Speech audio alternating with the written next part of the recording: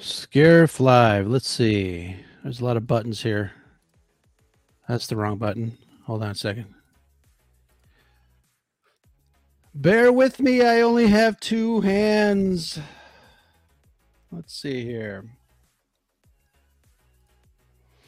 Hey, everybody. Is my microphone on? Can you hear me? Can you hear me now? Let's turn off this music here. There you go. Wave your hand if you can hear me. Excellent. Thank you, everybody. Looks like we got a couple people in the chat. Ubaldo, good to see you, my friend. And, I would love to see you post a couple pictures of where you're going to put those stickers, because we had a nice little collection of stickers that we sent you. Very appreciative of your support throughout the Red 5 network. I see Ubaldo in our chats from time to time, and it's wonderful to see some regular folks enjoy a lot of the stuff that we talk about, a lot of nerdy things. So thank you very much. Another shout out to, there's a couple of people that constantly retweet my stuff, and I want to say thank you to you guys.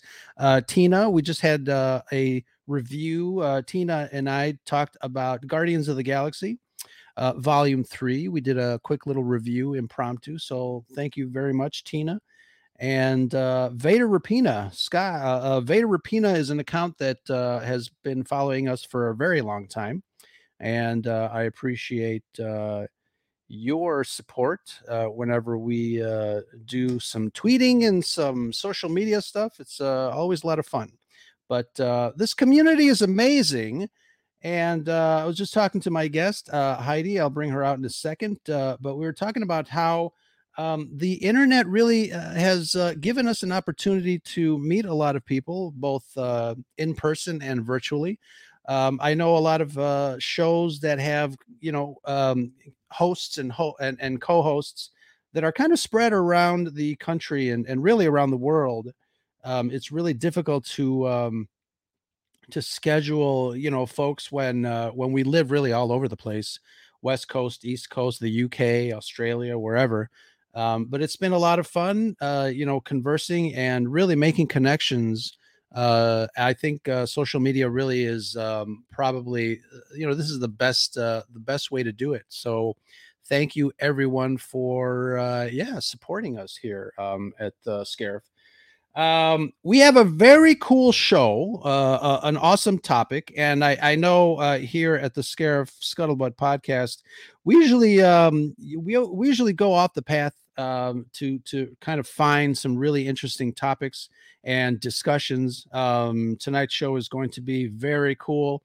And I will drop the audio for this show on Tuesday for anybody that is not like a YouTube person and really likes to listen to the discussion, as they're driving to and fro on Monday mornings or Tuesday mornings. So I'll drop that audio in the podcatchers for you guys. But please, if you're here, thank you very much for stopping by. And don't forget to hit the thumbs up. So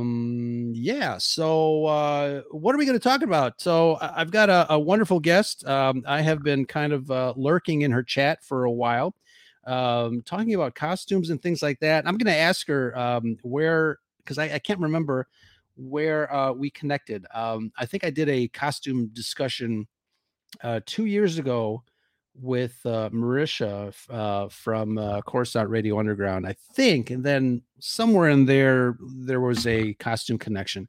But I'm going to bring Heidi out in a minute. But first, let me take a break, and we'll be right back after this.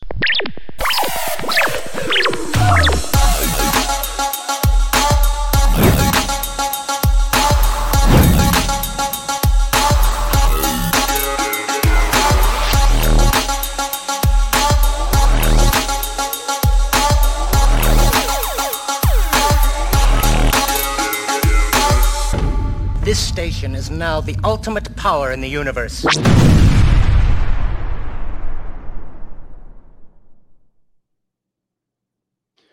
Excellent. Let's put myself over here. We got some things to show. Heidi, welcome to the Scarif Scuttlebutt podcast.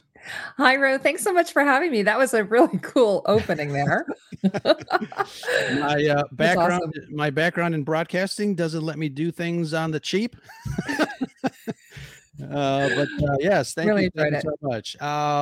Yeah, so thank you for agreeing to come on. I think again, being a fan of movies and a fan of especially the movies that we like to talk about, the science fiction and the fantasy. It's going to be a great discussion, and I want to but before we get into that, I mentioned that we're going to talk about costumes. One of the aspects of costumes that we're going to talk about, we decided to pick like five of our favorite costumes that for some reason speak to us or are interesting in the fandom, in movies and stuff like that. Some very iconic costumes that we'll talk about for sure. But before that, I was watching some of your old shows, and there is one aspect of costuming that I find interesting, and I think it started for me. It started during the early days of the Avengers movies, from the Marvel Cinematic Universe. Mhm.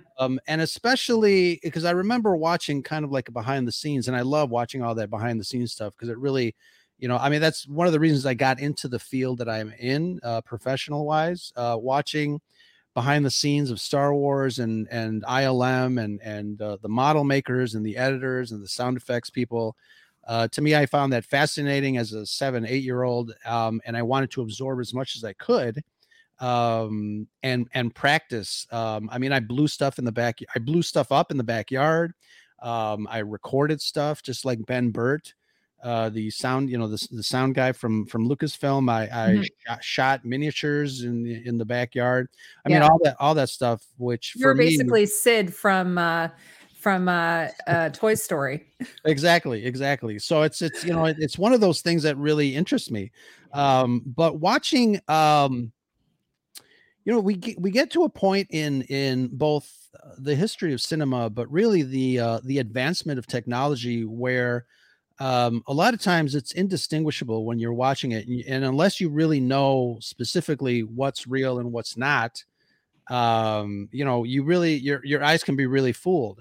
One of those aspects of the I think it was the Falcon and the Winter Soldier, there was a behind the scenes clip that I found fascinating, where I guess the Falcon had a head wrap, like the mask that went over the actor, and they were talking about how the material didn't really sit well on the actor's neck, this area right here, and they had to go in digitally to pretty much cover the fact that the actual fabric was opening every so often when he moved his neck. And I found it fascinating that they went in and created a 3D section of that costume to make it seem like it was sitting on his neck. And those are the little things that fascinate me from a special effects perspective that really blow my mind and continue to do so as I learn more about what special effects artists do to kind of help us transport ourselves to either a galaxy far, far away or some other dimension. And it's fascinating. But I was saying I was watching one of your older shows, and you had someone on there talking about the sustainability of costume design and the material and stuff like that. Before we started the show, I kind of mentioned that it's kind of a double edged sword where the CGI costumes obviously are great to look at, but they take away work from artists. But at the same time, there's so much work put into these pieces that sometimes these beautiful costumes are only used once. And as your guest on the show said, sometimes they just get stuck in a box and they stay there for a really long time. I wanted to get your take on the show as far as the sustainability of the costume industry. Where do you stand on that? Because, like I said, it is kind of a double-edged sword. Yeah, well, I went down to see the exhibit for Thor Ragnarok, and I remember that Hela's, headdress. it was digital, but they had to like 3D print it as well. Like, so even though it was digitally done after the fact, they did have a digital 3D printing of it. So I think things are, it's funny because I think this is the video regarding like looking 20 years in the future. And I think we're already seeing a lot of this stuff happen. But there's a lot of things regarding costumes. I don't think there's an issue with where the costumes end up. I think that there's always going to be a place, like a lot of them get, someone was made a comment about this on the video actually. And I said, a lot of them do end up getting sold at an auction at the end. So after wrap, a lot of stuff gets auctioned off. Like it was funny when I was doing my original Star Wars video, like Alec Guinness's robe ended up back in the rental house where they had gotten it. Like and then they didn't realize it was there. And then one day someone found it. So that's the other thing. A lot of times if they're rented, they go back to the rental houses, they get auctioned, they go on tour, like, Game of Thrones, the costumes all go on tour. Yeah. A lot of them do get put back into stock.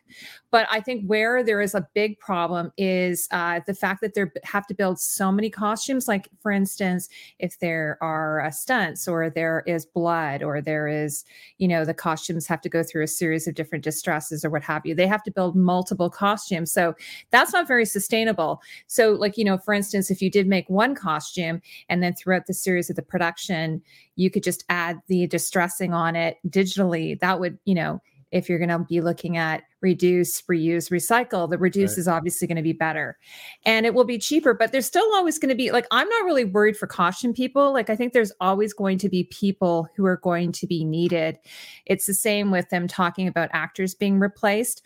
I'm not of the camp where I'm kind of worried about that because, you and I think are close in age.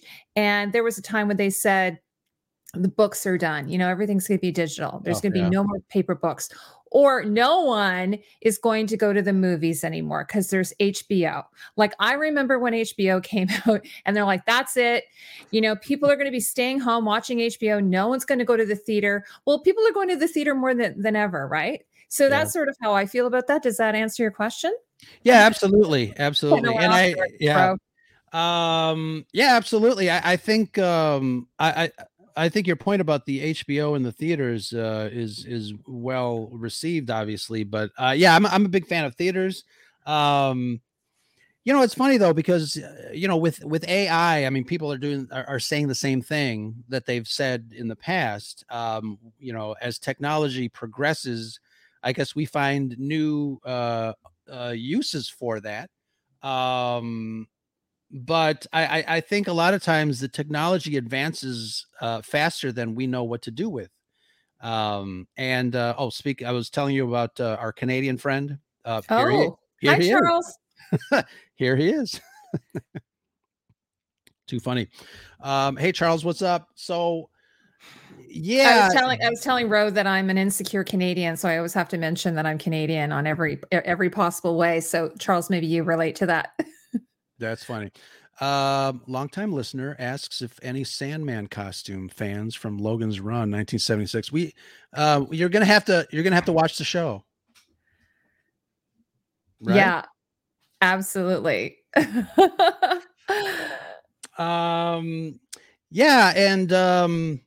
So I find that fascinating.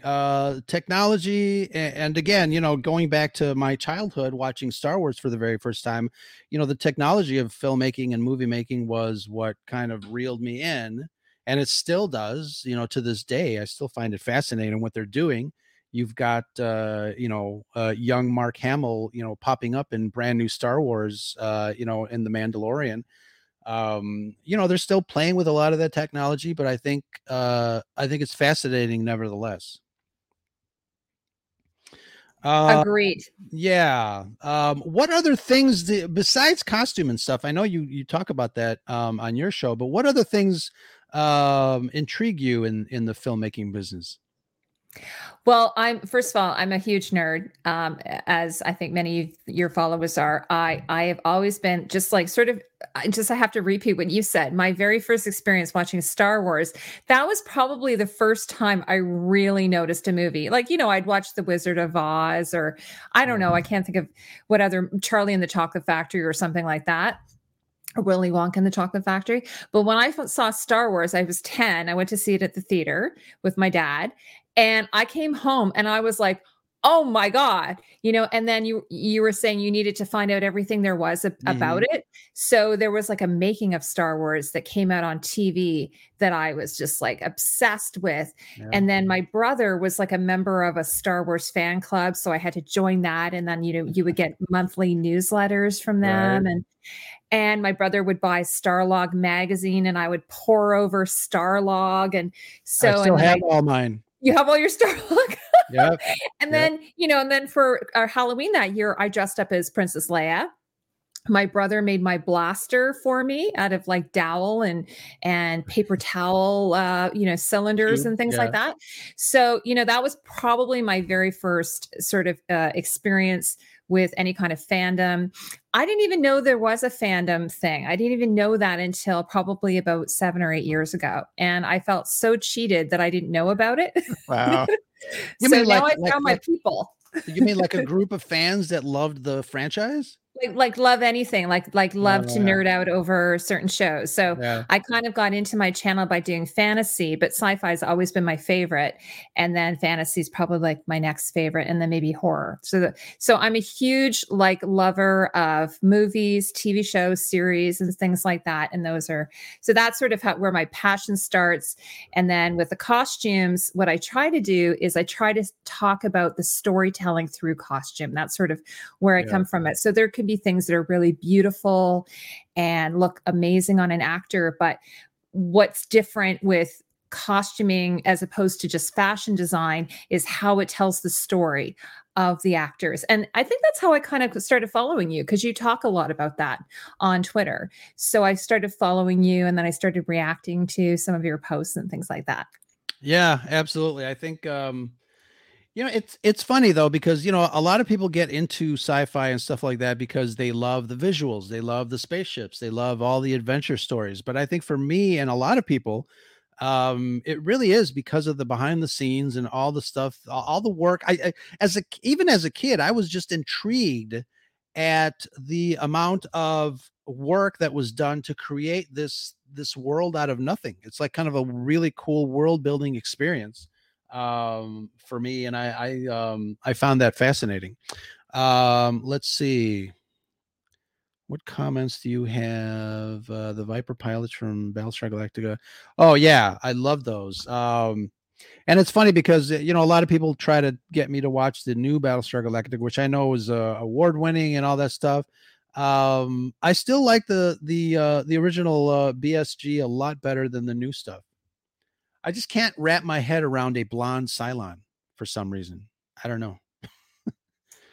Call me Yeah, I'm a big fan of the original as well, and Buck Rogers, like any of those shows from the yeah. 70s and 80s, like those, I totally adore them, and I love kind of geeking out over over those shows.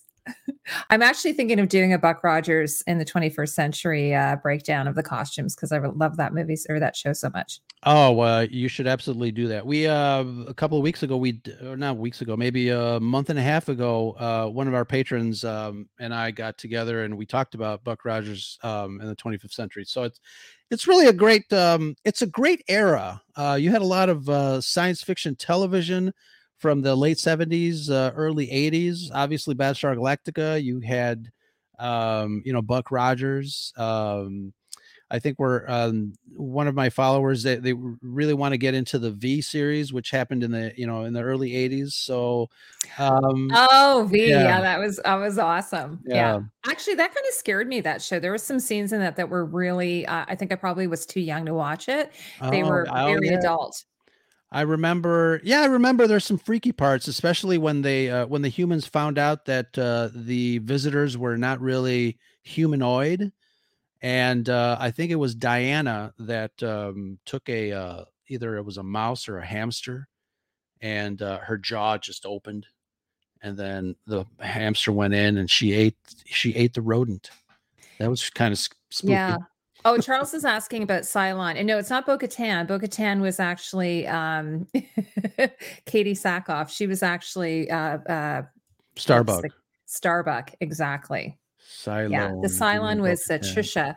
I can't remember the actress's name, but she's Right. Canadian. Yeah. Yeah, that's funny. Yeah. Absolutely. And yes, Charles, Freddy Krueger was in V, and I think obviously before he was Freddy Krueger. So there's actually a lot of actors in that television show.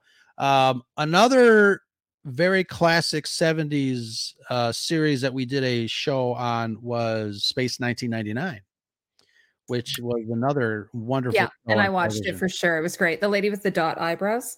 Dot, dot, dot, dot. Well, Um, Martin, what's his name was in it? Martin Landau. Oh yeah. The young lady with the dots on her forehead, her name was Mia. She was a Mia, changeling. yes. It's been years. My first TV crush. Oh well, I thought everyone was into and Aaron from Buck Rogers, with the Aaron white Gray. the tight. Oh, Aaron Gray, yeah, in Yeah. the tight white suit. I thought that was everyone's crush. Yeah, absolutely. And I think no, yeah, she was season one. I know season two was a little different. I think television shows back then were changing things up for their second season. I know we talked about that for Space 1999, which they had a like weird, I guess a weird concept about second seasons. They said our audience saw the first season. We need to change it up, otherwise they're going to watch the same thing they watched in the first season. But it's one of the reasons that people like coming back to a show because it's similar Mhm. to what they were watching. But yeah, Now, super. were you a Star Trek fan at all?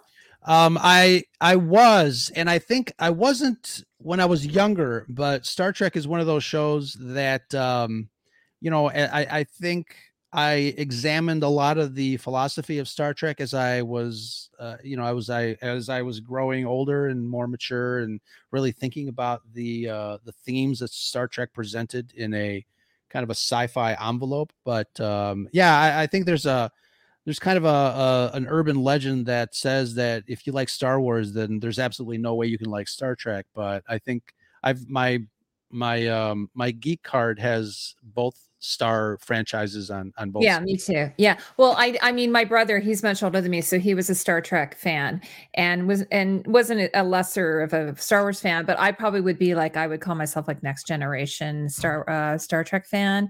And I'm enjoying I'm on third season of Picard. I think it's great. Like I saw your post about that. Yeah, And yeah, so I'm totally down for it. absolutely. Yeah, we love that stuff. So let's talk costumes. Sure. One of the things that I remember, this was when I went to a Star Wars The Power of Costume exhibit at the museum in St. Petersburg. This was what, 2017? Museum of Fine Arts in St. Petersburg, Florida. And it was such a great exhibit. And I know you talked about exhibits when costumes kind of travel. Hmm. There was Black Panther exhibit that recently traveled. And I was going to ask you, have you ever been to conventions, to fan conventions? We have Fan Expo in Toronto. I've been to that like 3 times. I've actually, I was kind of crazy. I just took my microphone down there and started just stop people on the street. Yeah, Well, that's I got actually, a press pass. I got a press pass, and then yeah, I went in and I would just stop people and I'd be like, "Sorry, hey, do you want to talk to me?" So if they were all dressed up, yeah, that's what I would do. So it was really fun. absolutely. That's how I started the podcast from Star Wars Celebration here in Chicago in 2019. But we have a fan expo coming in August, so that should be a lot of fun. But it is fun. What did you think of the costumes, the cosplayers? A lot of them are really good. Yeah. And I see the same people that I would get to know them. But our fan expo is also in August, and then I think they did a smaller one in the winter. But no, I think they're really good. I'm always like blown away, and I've actually interviewed some cosplayers that I've just met online, and I'm always like completely blown away by what they do. Yeah, absolutely. Obviously we've got the 501st, we've got the Mando Mercs, the Mhm. Rebel Legion, which are more formally organized cosplayer groups.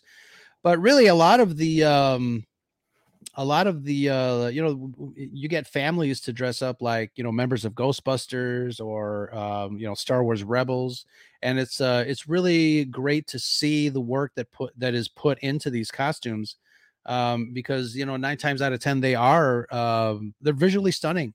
The material that and it's funny because throughout the years I think 3D printing has really changed the face of cosplay, because really you can kind of program your 3D printer to kind of, if you need something specific, you can just make it yourself and you don't have to kind of look for it or find it.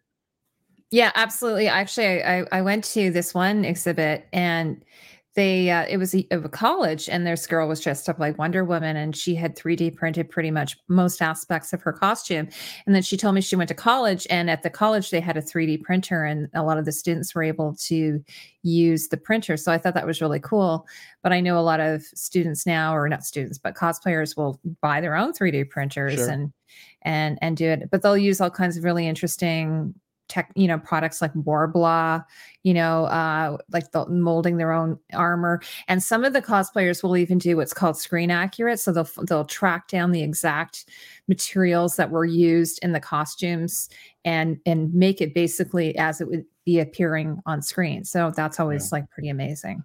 Yeah, it's amazing. And then, a lot of the 501st, I mean, you have costumes that are probably like way better than what you see on screen, because they Mhm. really put work into it. They add lights to it. It's fantastic. I wanted to ask you, I mentioned 3D printers, but what other aspects of cosplay technology that you have seen do you think kind of changed the game for cosplayers? Is there like a I think probably fabric or Yeah, I think first of all, social media's really helped because then a lot of them can like share their own techniques. Like that's one thing I've noticed. A lot of them they're posting everything that they're doing. They're sharing all of their techniques. They're doing tutorials online, and then you can follow it. And but also like there was this really great show. I can't remember what it was called, but it's they actually had a cosplayer in it, and I thought that was so cool. I was like, there was an actual cosplayer, and she made a Dalek costume for the convention that was in the story, and I thought that okay. was really really neat. And then she goes to a cosplay convention, and so you're even starting to see cosplayers as part of like pop culture now. Sure. Yeah. Um, yeah, it was, what's that song? It's hip to be square. Now it's definitely hip to be square. I think, It is. I mean, some the of them are making a living at it. They sure. actually, Yeah. they can make a living at it Yeah. with Photo all their sessions, appearances that they do. appearances. Mhm. Yeah. It's really cool. I think, I think geeks have come a long way, to be, I guess, accepted in general population as it were. But yeah, everybody wants a piece of the nerds now. Yeah, Too the funny. nerds have found their place in the world, I think, Yeah. for You sure. know, it might have been the other way around. I think regular people kind of have been absorbed into our culture. We have not stopped being nerds. I think we won. We did. Revenge of the Nerds. Absolutely.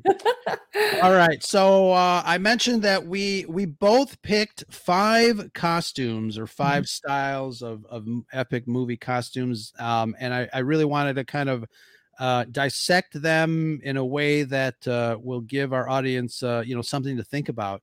And absolutely, Megan, nerds rule the world. Absolutely. But let's get to the first costume. I don't know if it's one of my selections or one of yours, but let's check it out. Sure. All right. So here we have Deckard, Harrison Ford, Blade Runner. Tell me a little bit about why you selected this costume.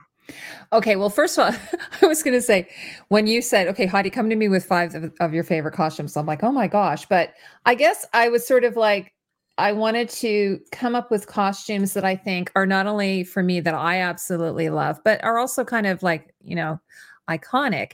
And as I was mentioning to you earlier, when I saw Star Wars at the age of 10, I think I was 16 when I saw Blade Runner, saw it in the theater. Again, I was like, Oh my God. Yeah. This is the most amazing movie of all time that I've ever seen. And I was already a big Harrison Ford fan, but it was funny. I'll just tell you a quick little story. When I first met my husband, we went on a date. We went up for margaritas, and I said to him, "Hey, like, what's your favorite movie?" And he's like, "Oh my God, that's such a hard question to answer. I don't know." He says, "Well, I guess if I'd had to pick one, it would be Blade Runner." And I went, "Blade Runner? That's my favorite movie." And then, then we got married. So, The rest so is history. so okay, so and there's so many great costumes in Blade Runner, but I chose this one because obviously Deckard is the protagonist in the movie, and it's sort of like a 1940s film noir, sort of, but with a futuristic like aspect of these set in the future. Sure. So he's sort of, loosely based upon the gumshoes of the 40s, like the private dick kind of thing. And so they've given him sort of a futuristic. They were sort of saying it's sort of like a Humphrey Bogart, the Maltese Falcon or that type of thing. But the one thing, and I was going to mention this, because we're going to be going to a different costume later. One thing Harrison Ford said when he was cast in this role, he did not want to wear a fedora. Charles Node, who did the costume design for this, had originally designed this sort of futuristic trench coat with a fedora, like a private detective. And he said, "I don't want to wear that because I've just come off this other movie called Indiana Jones, where I wear a fedora for the whole time." Right. So they ditched the fedora. The other thing, though, that he did is he cut his hair. He went out and cut his hair after he did Raiders of the Lost Ark. And he did that without telling Ridley Scott. So Ridley Scott was pissed that he did that, gave himself this haircut.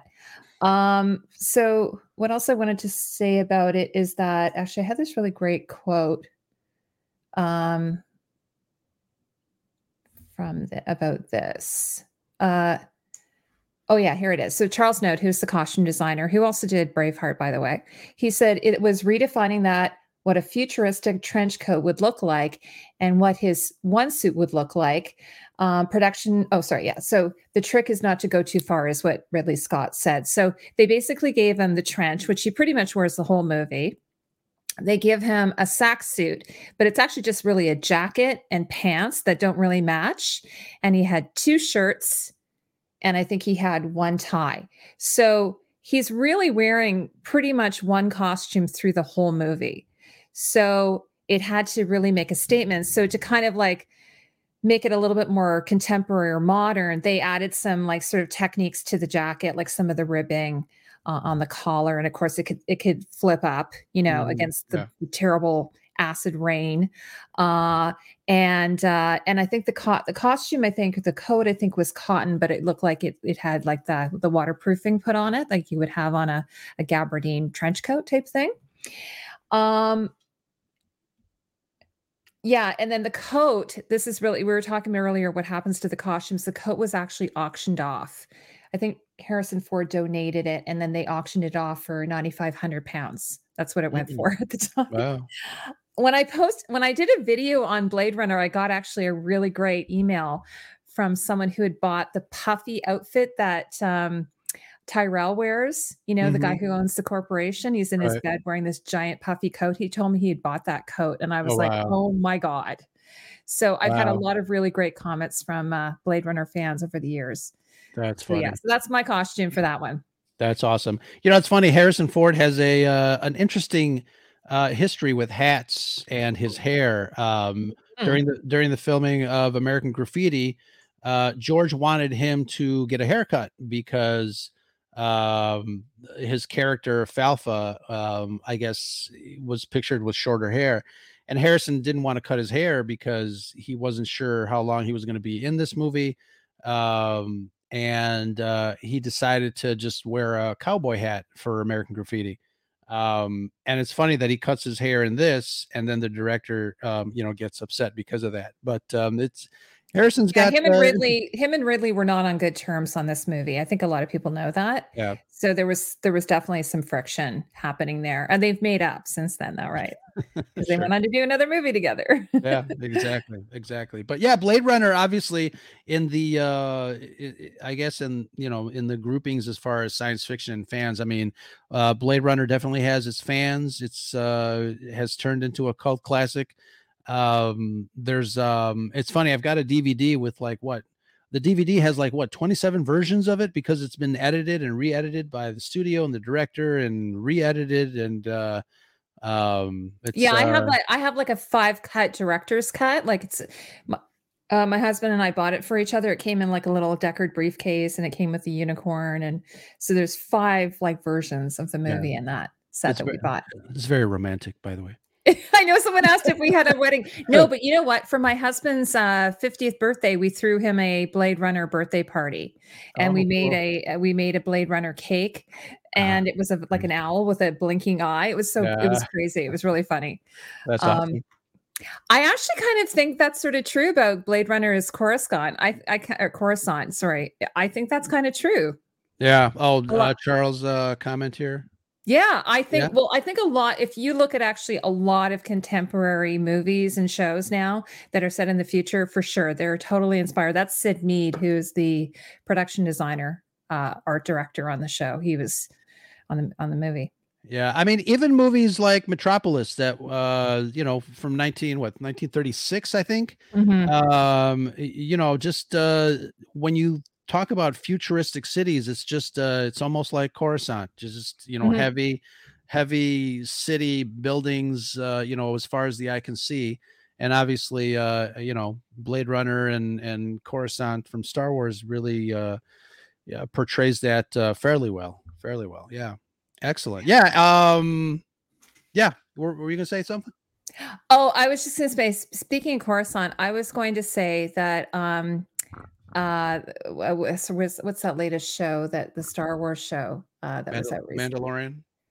No, not The Mandalorian. What's the one that takes place, in Coruscant? It takes place all over, but, Oh, um Andor. Andor, sorry, yes, Yeah. Andor, personally, I think is probably one of the best costume designs I've seen in a Star Wars show. Like, it is phenomenal.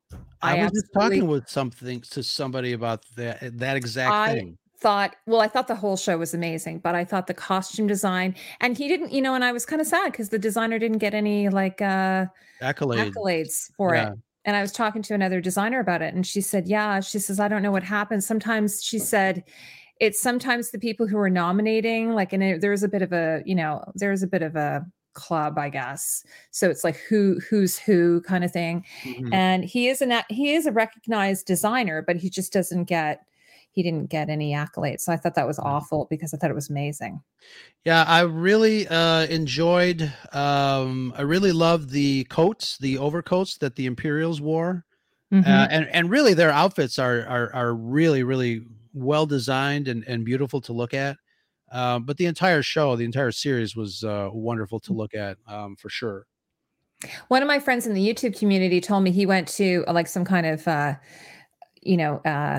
sort of fan expo type thing in England, and the designer was there, and a bunch of people showed up wearing the prison outfits, and he was Oh, like speechless. He couldn't even believe it because that's one yeah. of my favorite, because it's sort of like a THX, Yes. uh, reference. Yeah. And I watched that movie when I was a kid as well, which again I think is sort of crazy that I was like a kid watching that movie. But I was like, I have to go back and watch all of George Lucas's movies. So I watched American Graffiti. I watched that one, his first film, and so yeah, for sure, there's like an homage to that, I believe. Yeah, absolutely. I agree. All right, let's get to the next costume, which I think was one of my selections, Mhm. and It is. that is Batman. So the one reason I wanted to really talk about Batman is there's a lot of symbolism in the outfit of Batman, and I think it wasn't there to begin with, but I think as the character got a little darker and as the movies became what they became, that were kind of separated from the campiness of the 60s and even the Joel Schumacher movies, I think Batman has become a character that really represents, we call him the Dark Knight, but now he's really dark. In other words, but you take a look at the symbolism of the bat. You've got the bat signal, obviously overhead, when Commissioner Gordon calls for him, but just the icon of the bat against, you know, a background is pretty recognizable throughout, you know, throughout fans, whether you've heard of, whether you love superhero movies or not. If you can see the silhouette of Batman in any of these outfits, you know exactly who, you know exactly what the character is. And I think, you know, kudos to the designers. And I know Batman has gone through a lot of different reboots and redesigns. You know, there's 4 of them up here, obviously from Adam West all the way down to the current Batman. But I think at its core, the costume for Batman, I want to say, kind of stays in that same, you know, neighborhood of, you know, instilling fear. There's that darkness, obviously, but I think Batman is one of those iconic costumes that, you know, if you go outside the principal design of Batman, he no longer is Batman.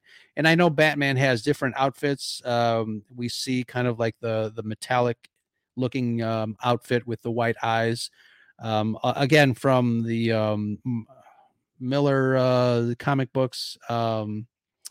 But Batman is definitely one of those costumes that is very iconic and recognizable all throughout, not just the United States, but even in Canada. Oh, yes, we know who Batman is. I'm a superhero movie watcher. I'm not a comic like I'm not a comic person, but I am definitely like, you know, we were talking about Guardians of the Galaxy. By the way, I just saw that in the theater. Fantastic. Loved Yeah. it. Yeah, Yeah. absolutely. Definitely iconic. One of the things you were saying, it's gotten darker over the years. I think I've just noticed that in general for all superhero costumes. They've all kind of gotten Yeah, darker. So, like, you know, Superman would be, you know, red and blue, like sort of American colors. And now it's kind of become more like muted. muted or more maroon. And obviously, and I do kind of think it's interesting. Is that Robert Pattinson on the right? Yes. So it's more, that almost is less, sort of naturalistic curves of like the abs. It's kind of, they've made it look more structured. So it's sort of Right. interesting. Sure. Yeah, I think it's an interesting evolution that they've done. Whereas the Adam West is almost cartoonish a bit. Sure. Yeah. And, you know, again, just I think superhero shows, especially in the 60s, you know, it was more, you know, tongue in cheek campiness. Agreed. I mean, they even Obviously had with, like the little, didn't they have the little, like, you know, kapow and like the yeah, just little very comic balloon. booky. Yeah, Right. it's campy, exactly. Yeah. You know, Eartha Kitt was sort of very, yeah, it was super Sure. campy. But it's Burgess funny though, Meredith. because there's a lot of you know, but obviously there's a fan base for the Batman of the 60s. And you mentioned Eartha Kitt. I mean, these actors Mhm. came into their respective roles with great respect. You have Cesar Romero that played the Joker back in the day, and you know, you ask anybody who their ultimate favorite Joker is. I mean, it's either Cesar Romero, really, or um, um, what's his name? I'm drawing a blank. Heath Ledger. Yeah, I was gonna say Heath Ledger. Yeah, but Yeah. you Although, know, but what about Joaquin Phoenix now? yeah, people mention that. I Hmm. think you But know, that's not a traditional like Batman movie, so maybe. yeah, yeah. But yeah, absolutely. And you know, the Robert Pattinson Batman um you made an interesting observation, because I think the Pattinson Batman is almost like a prequel to the Batmans. You know, they this particular incarnation of Batman is early on in his career. There were mentions, you know, there were hints of this being kind of like his first year being Batman, harkening back to a comic book story arc of the Dark Knight. It's called Year One. So it's interesting, and I love. There's a certain aspect of this costume in particular. If you notice, let me zoom this up. The bat symbol in Patterson's chest, I think originally there were some internet rumors that were saying that that was the gun that that killed his mother in the story, that he kind of was able Oh, to take it apart and then create that shape almost as a reminder, a branding, if you will, of his pain and his emotion, yeah. which I don't think they confirmed for the most part, Yeah, but I it, almost thought it looked like two hands sort of like like shaking, yeah. you know. Mhm. But oh, now since you're talking about this, what do you think about the nipples on the armor, Batman, George Clooney Batman? Yeah, well, You don't have a my picture of him there. one of my co-hosts, I always tease her about the latex nipples on the Batman. So we're all for it. Yeah, well, What's it's the funny because interesting? there's been situations where I get into discussions with people about boob armor or nipples on armor and things like Yeah, that. So there's always that's that's going to be probably a thing that's going to go on for ages. yeah, absolutely. Everyone's never going to be happy about that. Is it necessary? Well, I don't know if you're into fantasy at all, but George Martin always says that he'll use something like that's as useless as nipples on armor. Right, So it's not necessarily. It's just an aesthetic thing, right? Because right. the Romans used to wear like sculpted armor, but it would be just sort of to intimidate their opponent, not Sure. necessarily to To protect provide your better nipples. protection. Yeah. So it's not really necessary. I've argued about this sort of on some of my medieval movie shows that I do a analysis of, that sometimes actually having those grooves in there be and can actually be a problem with weapons Mm, because they don't glide off. So, but with a superhero, it's kind of different because sure. Yeah, there's not you're not going to have swords and things like that. But yeah. when you're talking about medieval, then it's a little bit different. That's too funny. Yeah, the Yes, a screen door in a submarine. That's a great one. yeah. I want to use that. But yes, the controversy of the latex nipples continues. It'll For never sure. die.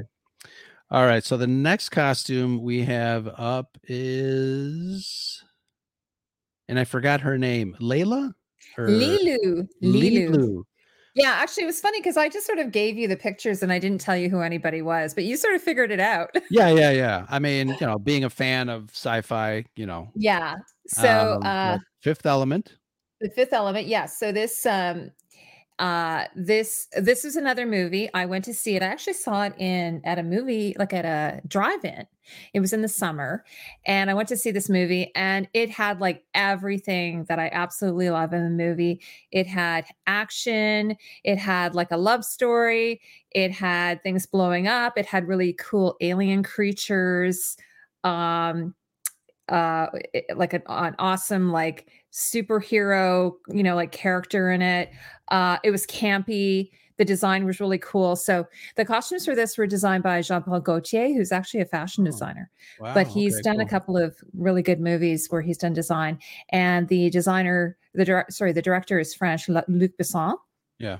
was the director. So I picked this one. She has two looks, actually. She has like the bandage one, they call it the thermal bandages, which I thought was pretty cool. But she's in the movie mostly wearing this outfit, so I thought it was really great.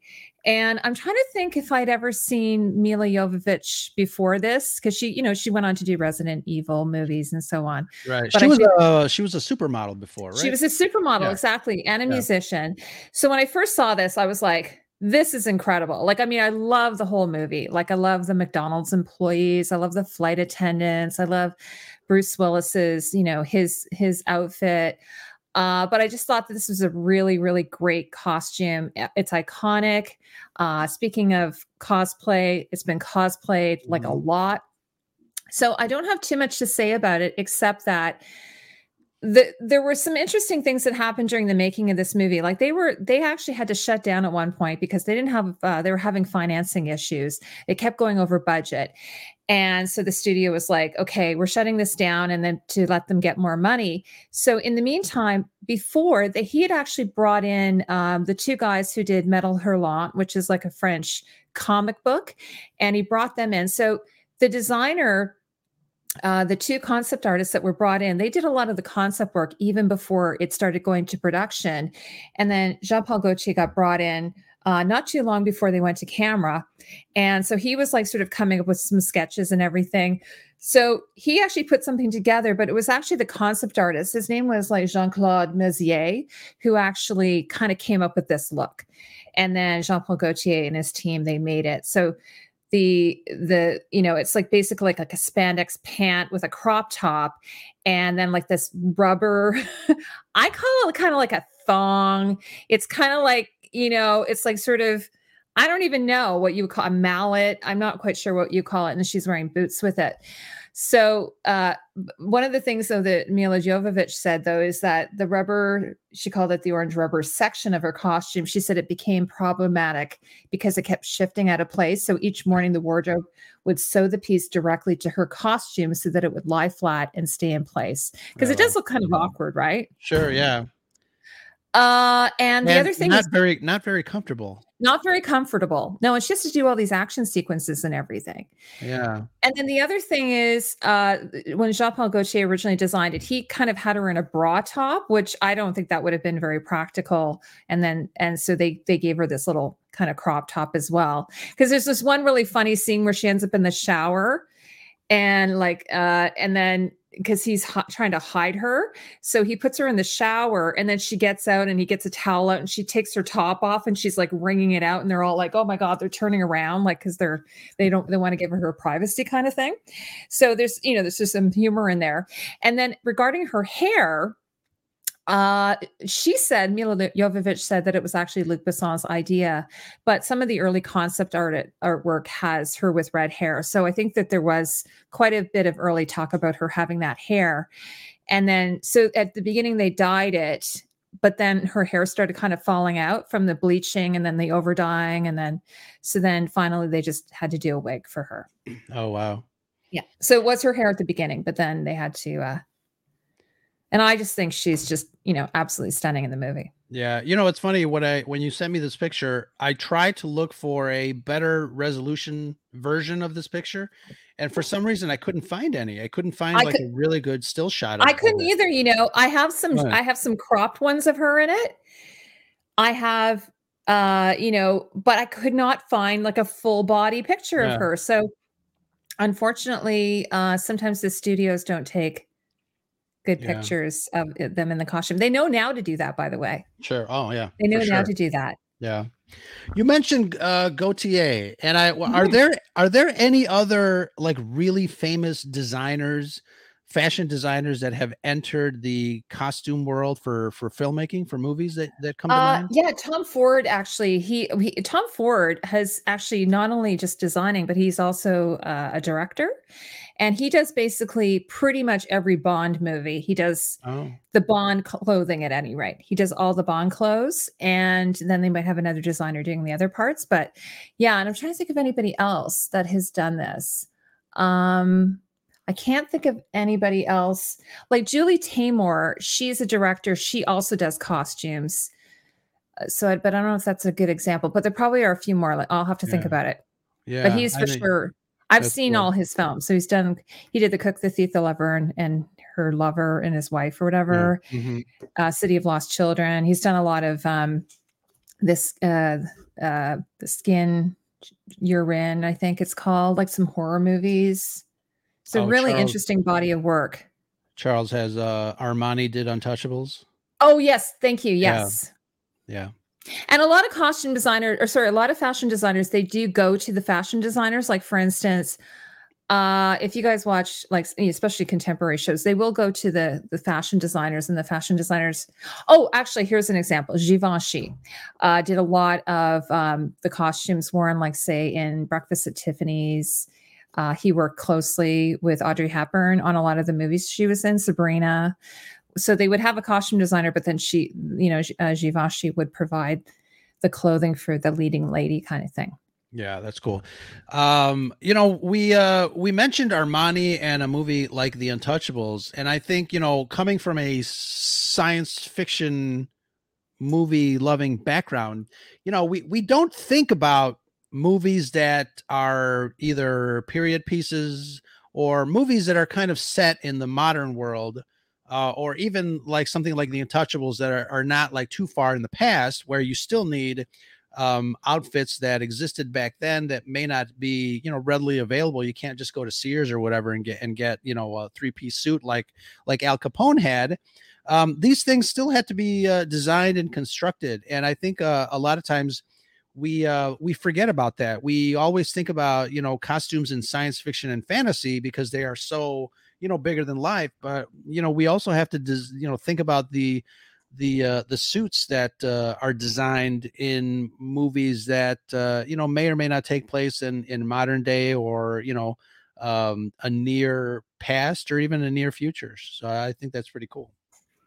Yeah, and and honestly, sometimes a contemporary design is even harder. It's like it's harder to do than Yeah. say a futuristic world where you're just making it up. Yeah. I don't know if anybody on the on here is watching the new show Silo. I'm having a little bit of an issue with that show. I love it, but I'm having a little bit of an issue with it because one of the things that I always look for is where are they getting the clothing from? Like, there's some, there's some shows I'm watching. Okay, I'm like, this is absolutely ridiculous, but that's always the thing that I look for. I always look for, where are the sources of clothing coming from? Who's making them? What materials are available to these people within the society? Right. Like what are the trade routes? What access to dyes would they have? I always look at that. So in a modern show, it's really not that much different. It's just that they would probably go out to a shopping mall to buy their Yeah. clothing, but they're Right. still telling the story of the characters through their costumes. Yeah, and I that's one of the cool things when I was reading about your shows and how you kind of break that down. I think I think we take for granted what costumes tell us in movies. And maybe not so much sci-fi and fantasy, because costumes are part of the tapestry of the storytelling in those franchises. But something like something like Peaky Blinders, for example. These are the Great costumes in that right, show, by the way. great costumes, absolutely wonderful costumes. And I love the fact that these costumes really allow the actors to kind of get into the feeling of the character, and they're part of the world building tools that directors have to kind of not only transport us to that world, but the actors as well. And I think it's it's always fun to play dress up and pretend, but when you're doing it both at the same time, that's got to be icing on the cake. Actually, Ro, that's a really great point that you're making about the actor, because absolutely it can actually change the experience of the actor. Yeah. I've read many times that the actor will say, I'm in a fitting, I'm trying on these different outfits. I get into this outfit that, because sometimes they'll try on multiple costumes. They'll get into it and they'll be like, this is it. Yeah. And then they'll walk onto set and they'll be like, Different. like Loki, for instance. I'm in my Loki outfit. I like feel like I'm Loki now. You know Right. what I mean? It's Sure. like, Yeah. so no, for sure. It definitely helps the actor. And I think sometimes it doesn't get the credit it deserves, unfortunately. Yeah, absolutely. All right. Fifth Element. And let's go to the next one. All right. These people are familiar. We talked about Star Trek. And I did want to I think I picked the original cast of the original series, because I think for the most part, obviously these costumes are very iconic. They also have a very kind of funny in joke where whoever's wearing a red outfit on an away mission, they're surely dead within the first 5 minutes of their away mission. But the colors for these costumes are colorful, and obviously they're kind of a split between I guess ranks of the Federation when we're talking about the show. Oh, Megan is upset because I'm talking Star Trek and not Star Wars. Wrong, Oh, Francis. Sorry. yeah. Now I have to be honest, I don't know too much about these outfits. I have seen some of the pictures of the outfits at auction. So I've seen some details, but I think this is one of the first cases that I can recall of like color blocking, Hmm. like you were saying, using color to sort of help you identify who someone is. Right. I mean, they're all wearing black pants, or the ladies aren't. They're wearing dresses, but they all wear the same bottoms, but they have that different color top. And I think that that sort of carried through the series. Like, I mean, that's pretty amazing when you think about that. Sure. Yeah. And I think later on in the series, like in the movies and some of the newer TV shows, they kind of flip flopped, like from the Next Generation to this show. Gold in the original series, gold was used to represent command, and then you had blue, which was science and medical, and then engineering with the red. I think when it came to the 90s or the late 80s, when the Next Generation started, they switched things around, and I think red represented command, and they flip-flopped a little bit. But yeah, it was part of their identity. It was part of who they were as characters, these actors when they put on the outfits. um Yeah, like Absolutely. I'm thinking, like, for instance, just looking at this, it reminds me of the Star Trek with Chris Pine. I think they went with the exact same colors. I could be wrong, but No, he's Kirk. you're absolutely right, because Yeah. the time era where the Chris Pine show Mhm. exists is very close to the original series time area. Yeah, they just gave it a bit of a different texture or Yeah, something. yeah. One of the things that kind of cracked me up though about these outfits is, and they wouldn't have had the budgets, obviously, but when I was looking at a picture of them close up, there's this thing called rickrack, which is like a zigzag trim, and they use gold rickrack on the cuffs of the sleeves, and Oh that yeah. kind of cracked me up because it's like it would be like $1 for a roll. Like that's Yeah, how much yeah, it would cost nowadays. yeah. It's cheap, right? So they did kind of have to use but one thing I have to say about Gene Roddenberry is he kind of came out with this edict of having no fasteners. There's no visible fasteners on any Star Trek costume that I can think of, like uniform, I should say. Yeah. So everything's hidden. And that was sort of a Gene Roddenberry thing that he came up with. I know I've heard he's a terrible person, but that's pretty amazing. And that's kind of followed through Hmm. Star Wars. Like if you look at Star Wars, you won't see any visible fasteners on Right. the uniforms, at least the Imperial that I can think of. Well, it's interesting because early in the year there was some controversy about zippers in Star Wars, and the fandom got the certain groups of fans got all in a tizzy about zippers in Star Wars. That and bricks and screws, but that's another story. So which Star Wars was it that there were zippers? Well, they were, people like to complain about the new slash Disney Star Wars and how Disney doesn't understand original trilogy Star Wars. But in The Empire Strikes Back, the Luke Skywalker puts on a jumpsuit and he's clearly zipping the jumpsuit. So there are zippers in Star Wars. Yeah, So no there. visible, well, I'm thinking like the Imperial. At least in terms of like Star Wars, my understanding is if you look at the Imperial, you won't see any visible. But yeah, Right. exactly. There's a and a jumpsuit for sure. Okay, point Yeah. taken. Yeah, so they're probably just forgetting their own canon. Right. Right. That never happens. Here's a question from Charles for you, Heidi. Are you able to step away from the details of costumes to be able to enjoy it as a whole? Absolutely. Oh, yeah, for sure. In fact, sometimes I get so lost in a story, I don't even notice the costumes, which I have to say that's actually a pretty good thing. If you don't notice the costumes in a show when you're watching it, it would be the Oh same yeah. with like if you're watching a show, you don't notice music or you don't notice the set design or whatever. Or the special That's effects that the or special effects, that's actually excellent. That means yeah, that they've of done an course. amazing job. But like something like Andor has so many fantastic outfits. Like it was like watching a runway show. I couldn't help but like notice them. You know what I mean? Mhm. So it is a bit of a double-edged sword in that way. Yeah.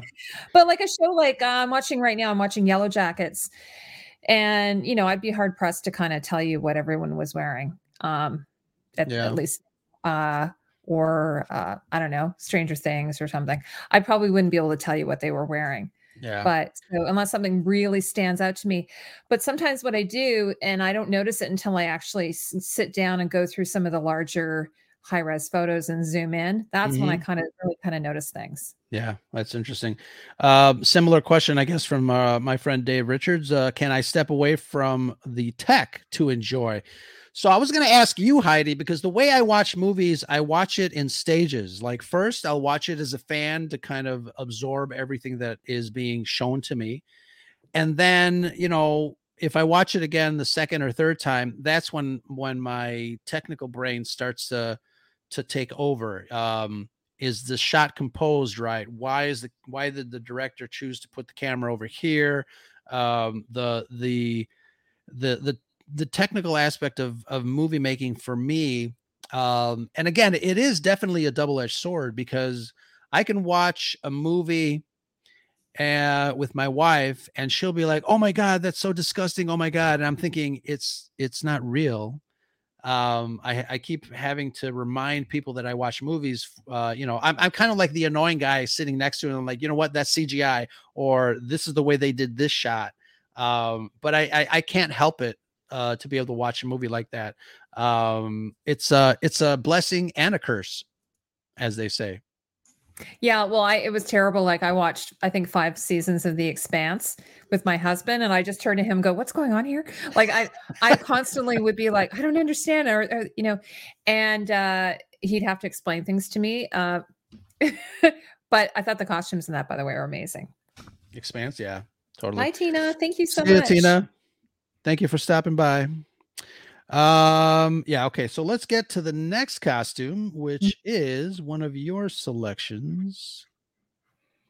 Yes. Okay. So someone was asking about Logan's Run. And it's funny. Yes. I thought about having Logan's Sandman outfit. And I don't know why. It's one of those things. It depended on my mood. And maybe I thought I should have a few female, a few male kind of thing.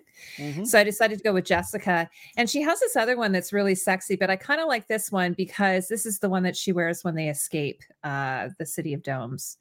And the other thing is, I was thinking about this the other day, that the outfit she's wearing here is also the same like sort of silhouette. It's the exact same version that is worn in the TV series, except they have her in pink. So I thought that was important too. So so the costume designer for this was Bill Thomas. He was a pretty big deal. He did a lot of Disney movies back in the 70s and so on. So here's another movie that I watched. I think this one I saw on TV, to be honest Yeah. with you. I don't think I saw it in the theater. It was pretty adult. So it was one of those I've stayed up late. My parents don't know I'm watching it kind of thing. Yeah. Totally loved it. Was obsessed with this movie when it came Yeah. out. And it's funny, I did a video on the movie and I had I can't, like we were talking earlier about men who are obsessing about a particular actress during a time period. Yeah. I had so many men say I was in love with Jenny Agutter, who played Jessica Six here. Mhm. And she was stunning. Honestly, you could have put her in a brown paper bag or something and she would have looked amazing.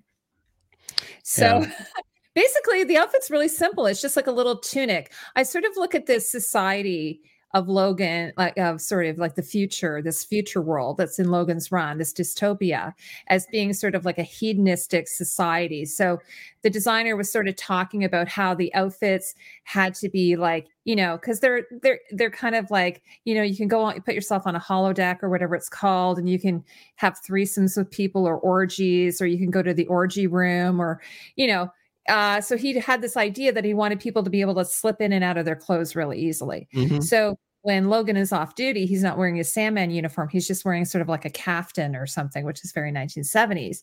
So I look at these as being sort of almost like Grecian Yeah. style, like Yeah. very, very minimal. And apparently I had some of the people who played background in this movie message me. Apparently the outfits were like this awful, like polyester. Oh. Uh, and it was stinking hot in the summertime. So they were all sweating. Like if you see any picture of Michael York, he's always sweating because it was just like they were in Texas in the summer shooting at a shopping mall. Yes. Thank you, Megan. And the other thing is, and this is very 1970s, they didn't wear undergarments. So the women didn't wear any bras. they wore pantyhose, but no bras and no like panties, apparently. Although there is one scene with Jessica where you can see her wearing panties for this one scene. But the other thing is that she's wearing this necklace with the ankh on it, which is very important. You know, she's got the ankh that's very important to sanctuary, the symbol of sanctuary. And I love this belt she's wearing. She's wearing sort of a wrap tie belt, but she's got this very cool spiral, sort of like Club 54, 1970s, sort of discotheque kind of feel to it. Yeah. Yeah. So, in fact, I found this picture of Farrah Fawcett. If anybody hasn't seen this movie, Farrah Fawcett was in this movie.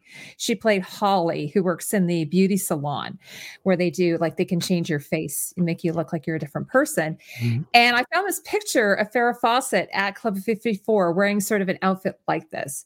It was sort of like off the shoulder and very Halston, which was a big designer in the 1970s. So, yeah. So I love this costume. Her hair and her makeup is very 1970s. Like it's very timely of that period, which is something you see a lot of costumes in period films. You'll notice that even if it's like supposed to be 18th century, their hair and their makeup will oftentimes look like, you know, they're in the 70s or 80s or wherever the time period was. So her makeup and hair are definitely 1970s in this. I mean, take a look at Star Wars. I mean, obviously shot in 76 and you had all the guys with the sideburns and the hair, these hair. And I think this movie was released as sort of like a way to kind of like capitalize off of or it was either came out the year before or the year after, but they were trying to sort of ride that wave of science fiction. Yes. But it just didn't do as well in the box office. Right. And this might actually be where George Lucas got the idea of telling Princess Leia or Carrie Fisher that there is no underwear in space. Yeah. You know, that whole story, like that whole thing just cracks me right up. Yeah, I don't even know what to say about that. It was funny because I just did an interview with this designer. She did a movie that's set in the 1970s. So I said to her, okay, let me know if you want to answer this question. If you don't, that's totally cool. But I said to her, what did you do regarding undergarments? You know? And she said, well, we either found like nude underwear or we would cut it, you know, like we would cut it so that there was no band. And we would use pasties, like we would use nipple covers. So the girls weren't wearing bras, but they would put these things on so that they didn't have to worry, you know. But in these movies, you can tell. Now, in the TV series, apparently, because of the censors, you can get away with things in movies that you can't get away with on TV. So they had to go through all these different iterations of Jessica because the censors were watching, or the producers were watching, go, oh my God, this isn't going to be able to get by the censors. Like, we have to do something about this. So they would try all kinds of different things to get around it, like make the skirt a little bit longer or put her in a bullet bra or I don't know, all kinds of different weird things. And, but for the movie itself, like they were able to do some of these things.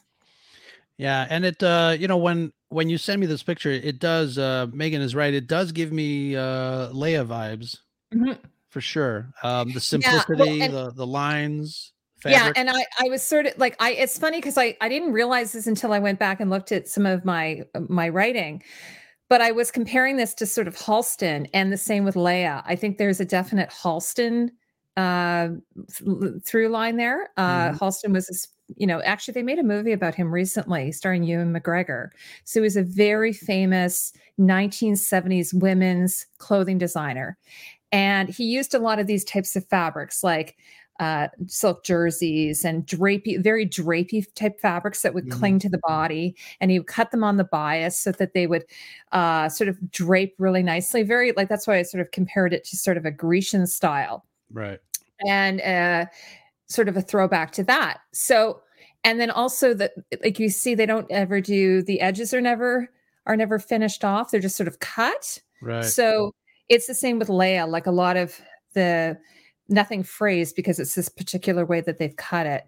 So it does, I think, have a bit of a similar vibe to it. It has even that bit of a mock turtleneck on it, you know?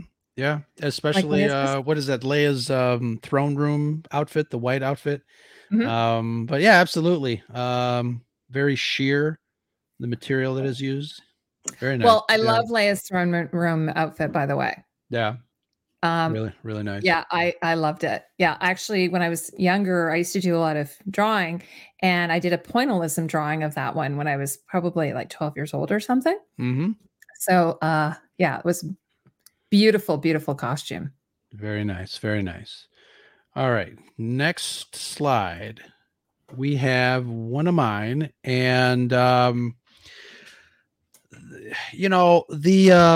prequels for Star Wars have some amazing costume work by Trisha Bigar, I think is the name of the costume designer, and the costumes that Natalie Portman wore as Queen Amidala are breathtaking, to say the least. I think there is, looking at a lot of the behind the scenes stuff. I mean, Trisha's team traveled the world to acquire all these different types of fabrics, and their behind the scenes story is just amazing.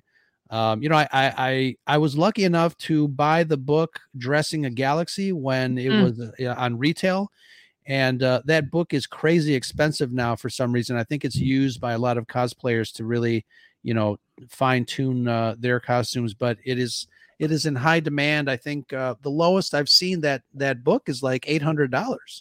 It's amazing. Oh my gosh! Wow. But Queen Amidala. I mean, I think Natalie Portman wears something completely different in every scene that she's in for this character. I think you can really tell the difference in the material. I know a lot of costume material is, sometimes visually you can tell that it's kind of I don't want to say cheap, but you can really tell the heaviness and the structure of the material in these outfits. Yeah, it is amazing. I just I don't know if your viewers or watch House of the Dragon, but one of my issues with House of the Dragon that I personally had is that, these people are supposed to be a royal house and they're royalty, and Queen Amidala, you can definitely see that, right? You can see it right away. Right. There's a weight to it. There's a gravitas to it. It was really funny. I saw this picture. I think it was yesterday. It was of King Charles and Camilla, and someone said it looked like they were cosplaying. And I was like, my critique of them would be the exact same way I critiqued House of the Dragon. It would be that I didn't feel that the weight of the materials represented what it should have been of someone of that stature. It should have been like, really, really heavy weighted. Like this company I used to work for, we did a reproduction of Queen Amidala, the one on the right. Mm-hmm. So for instance, the gown, like the red, that's silk velvet. And the way that they get those sort of circles is they like silk velvet. It is evil. You can easily leave an impression on it, like by just doing anything. It's so delicate.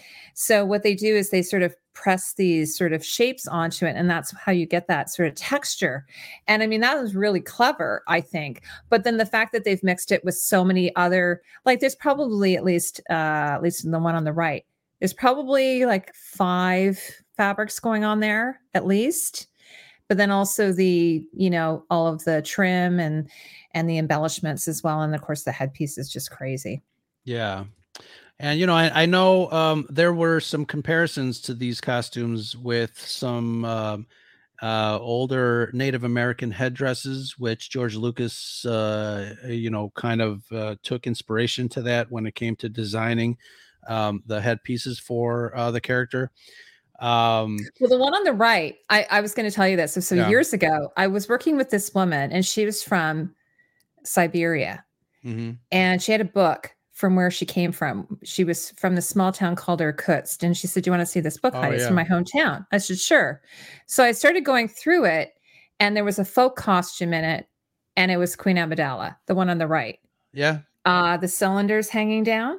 Right. And I was like, oh my God, that's Queen Amidala. Yeah. So, and if you look at some of the background players in the audience, like in the stands, like when young Darth Vader is he's racing, Right. you can see that they're wearing those typical headdresses and everything. So yeah, no, for sure they took a lot of inspiration from other cultures. Yeah, absolutely. Which I think is great. I think Mhm. one thing I wanted to mention is I find it fascinating that costume designers really, I think good costume designers really take their job seriously when it comes to finding a history for this character's clothing. It's not just, okay, design a dress, make a dress, here it is. But like you said, I think some people really look for that history when they're watching movies, when they're watching shows like this. Does it make sense in universe? And I think for a lot of people, that may not register consciously, but it registers subconsciously, and it gives you, I guess, the ability to accept or deny the history of the character through costumes and other things, of course. But I think costumes really has a really good connection when it comes to the character and how that history has kind of developed. Especially as an audience member, just getting into the story at the point where you enter the story. But somebody like Trisha Bigger, who designed a lot of costumes in the prequels, there's a lot of effort that went into research and design and giving, even the history of a lot of the trim that is put on these costumes. I mean, the one on the far left here, facing this image, there's kind of like a gold lattice pattern to it, which there's a lot of detail in her costumes in general. And I think that those orbs light up, if I recall, Yeah. those round sort of orbs. Mm-hmm. Yeah, I have to say, like, to do a production like this would take a village, like really it does. And this is one thing I've noticed when I've been talking to designers, like, you'll have the costume designer, they may have like 3 assistant designers, but then there's there's a team of buyers and fabricators and dyers and, people who do headdresses, millinery, footwear, like all of that kind of thing. Yeah. It really, like a show like that, there is so much love that's put into it and you can see it. Yeah. I'm an original trilogy lover. I mean, everything was much simpler then, but I was just looking up this the other day. Sorry, let me see if I can find it, what the budget was so when you get to this show, I don't know what the budget on that movie was, but where is it here? I had it. Okay, so for Star Wars, the original costume budget for the entire film of Star Wars was $300,000, which in today's dollars would be like 1.2 million.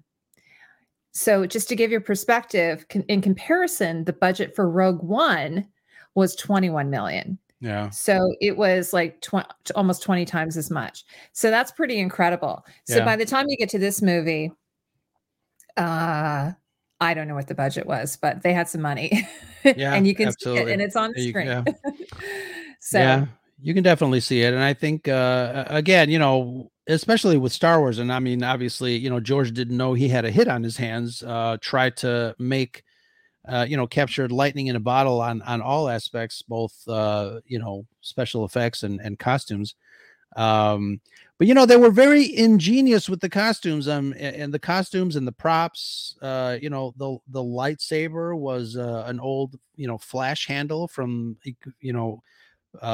photography equipment of the 60s.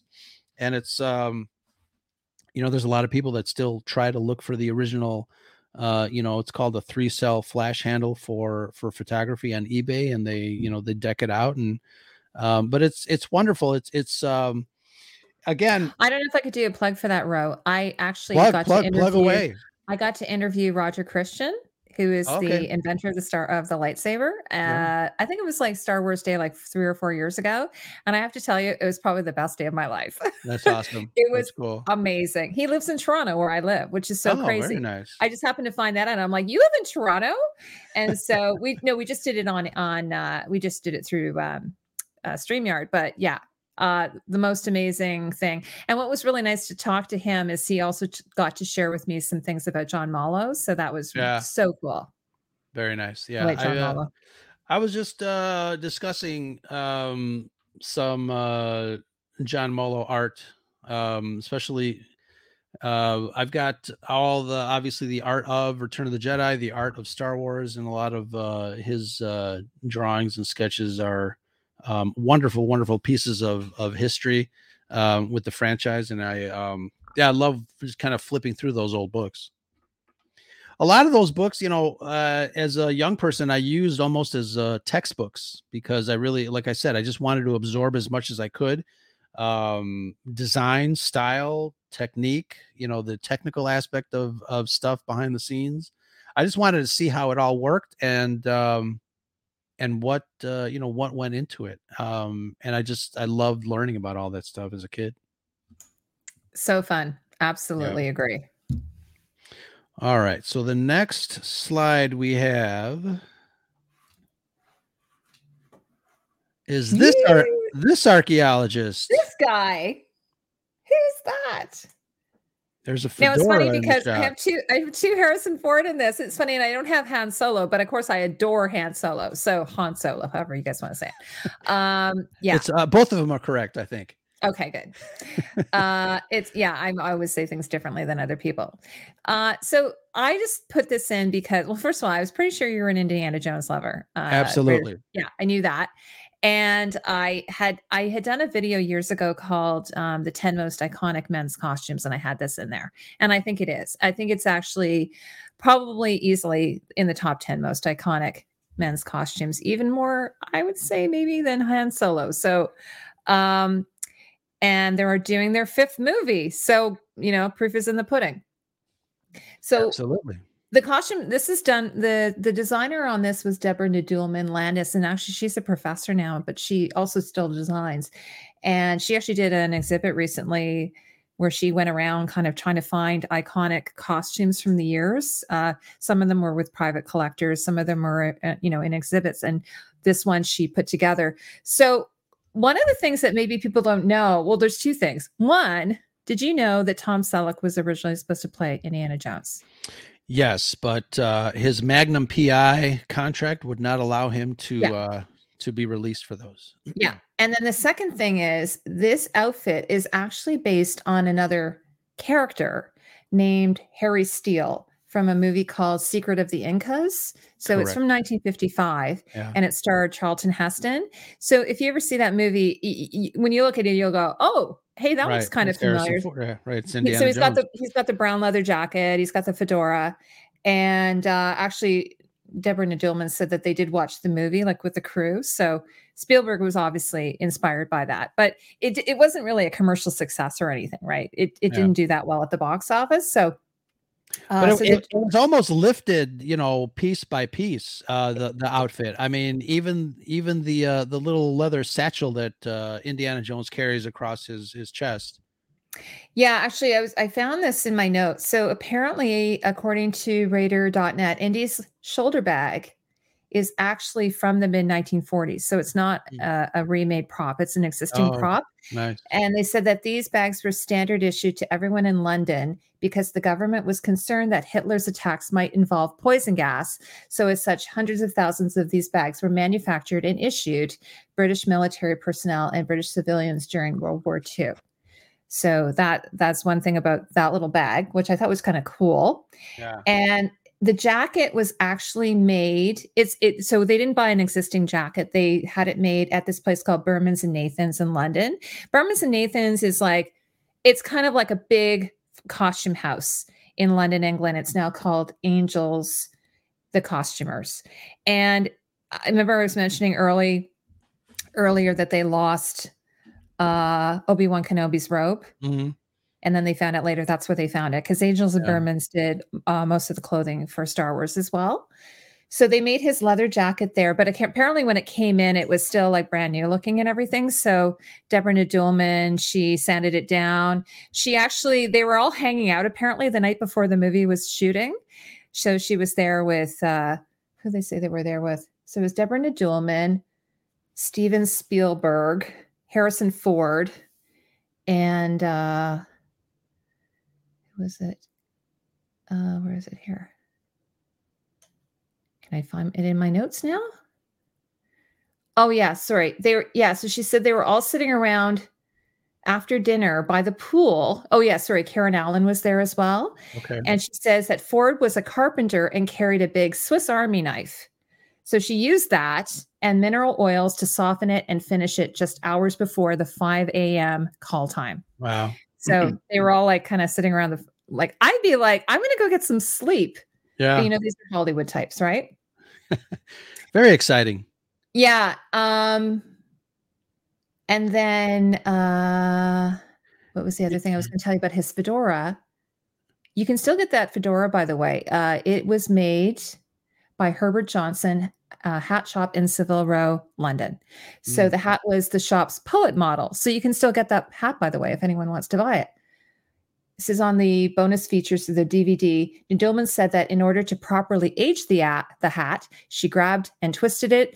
Then she and Harrison Ford both sat on it and eventually looked like a very lived-in and well-loved hat. So they broke it down organically. It was the same with Obi-Wan. Like apparently Alec Guinness just rolled around in the sand and the dirt, and that's how he got his robe dirty.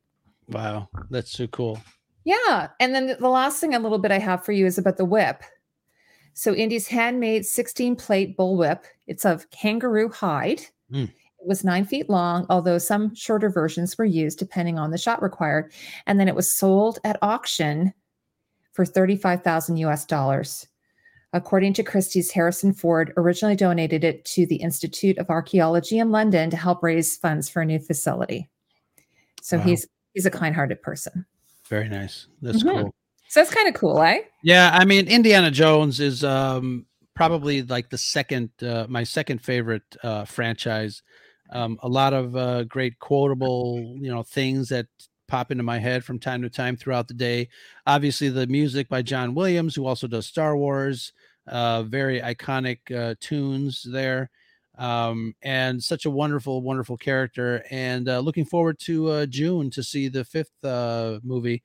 Yeah, I was a little bit like, oh, I don't know. But then I saw the trailer. It looks great. And I'm like an anti deep fake person, but I thought the deep fake looks amazing. Yeah. And I think one of the things that I just really enjoy is just watching my favorite characters back. I don't care how old they are, but as long as they're back on the big screen, it brings a certain joy to my heart to be able to see them. I mean, I'm watching Harrison Ford in the Apple TV show. What is that called? Shrinking. Yeah. That's a great show. Love it. Great show. And it's just wonderful to see Harrison Ford back on the big screen as Indiana Jones. Whether this will be his last adventure, hopefully. If the rumors are true about retiring the character and having nobody else play it, I'm okay with that. Yeah, me too. Absolutely. Yeah, it's the same with Black Panther. They've retired that. Yeah. And I thought that was a good idea, good call. All right, so the next costume here, we're coming up to the light at the end of the tunnel. Yeah. Should I do the song? Yes. Do you want me? Dun, dun, dun, dun, dun, dun. That's a good picture, actually, that one. So this is obviously one of my picks as far as iconic costume goes. You see the image behind me, of course. Darth Vader is probably my favorite character of all movies, all fiction, all whatever. Darth Vader is the shit, as they say. He is, one of the things that fascinates me about Darth Vader as a character, especially when it comes to his costume, again, not too dissimilar than Batman. If you see a silhouette of Darth Vader, you know exactly what you're looking at. You see the cape, you see the long lines, you see the familiar helmet that has some history in Japanese samurai lore. But Darth Vader definitely for me is my favorite character. I think his outfit is amazing. Again, kind of borrowing elements from Japanese samurai and the feudal era of Japan. The boots are amazing. The inner cloak is awesome. Yes, Dave, impressive, most impressive. Absolutely love Darth Vader. You know, not only as a character in the franchise of Star Wars, but just really his costume. Um, it's again, it's iconic, and it's one of those costumes and characters that if you've never seen a Star Wars, you show a picture of Darth Vader, people know exactly who he is. Yeah, I absolutely agree. It's funny because I my stepmother, she works at the museum in my stepmother works at this museum in Toronto, and they have a huge samurai collection there. And she comes up to me one day, or she calls me and she says, "Did you know that Darth Vader is like based off of a samurai?" And I'm like, "Yeah, of course." And then, but I've had discussions with people because John Mallow who's the costume designer. He was also a military expert. He wrote all these books on military history. And so he was actually hired oftentimes as a consultant. And so there is a bit of a hybrid, I would argue, between World War II, like the World War II Salé, which is inspired by the Japanese Edo period helmet, and the World War II German Salé. Like for instance, his boots. I was just reading this when going through my notes. His boots are actually riding boots. Did you know that? They're actually British, like knee high leather riding boots. Oh, that's but cool. he's wearing, I think. And then he's got a little bit of medieval in here too. Like, some of the parts kind of have that little, like the cape, for instance, apparently was like a medieval style cape. So they've sort of married some different sort of influences. But I think if most people are Star Wars lovers, they know that, Kurosawa was sort of an influence on Right. George Lucas, but the spaghetti westerns, and then like Flash Gordon, and he had all these different influences. So I love that it's kind of like bringing this. But the one thing that I think is really amazing, though, the costume, even though it was a costume designer, it was really Ralph McQuarrie who kind of came up with this look. Sure. So as a kid, I was like, Ralph McQuarrie was, the shit. Speaking of that. When I was in my Star Wars club, I would get they would send us like 8x10 photos, and oftentimes it would be a Ralph McQuarrie a drawing or sketch or something like that. So had them up in my room. I had a scrapbook that I made.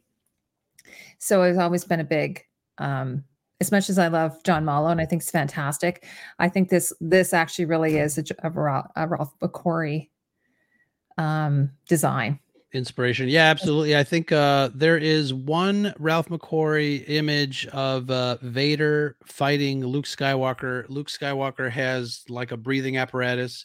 Mm-hmm. And I think I had that in my bedroom in high school. It's very famous. Very, very famous, and I loved that look.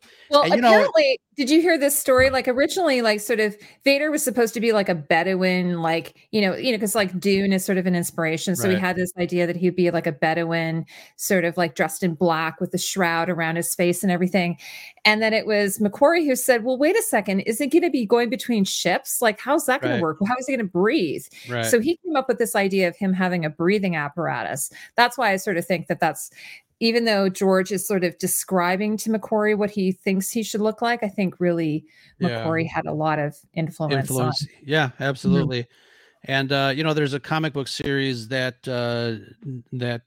kind of tells George Lucas's original story ideas, and he's got Vader in there, Anakin. But yeah, absolutely fascinating. It's funny too, because what would Star Wars look like without Ralph McQuarrie? I think it would really look very different. And I know Ralph McQuarrie had his hand in designing a lot of other science fiction from the 70s. Obviously, we mentioned Battlestar Galactica.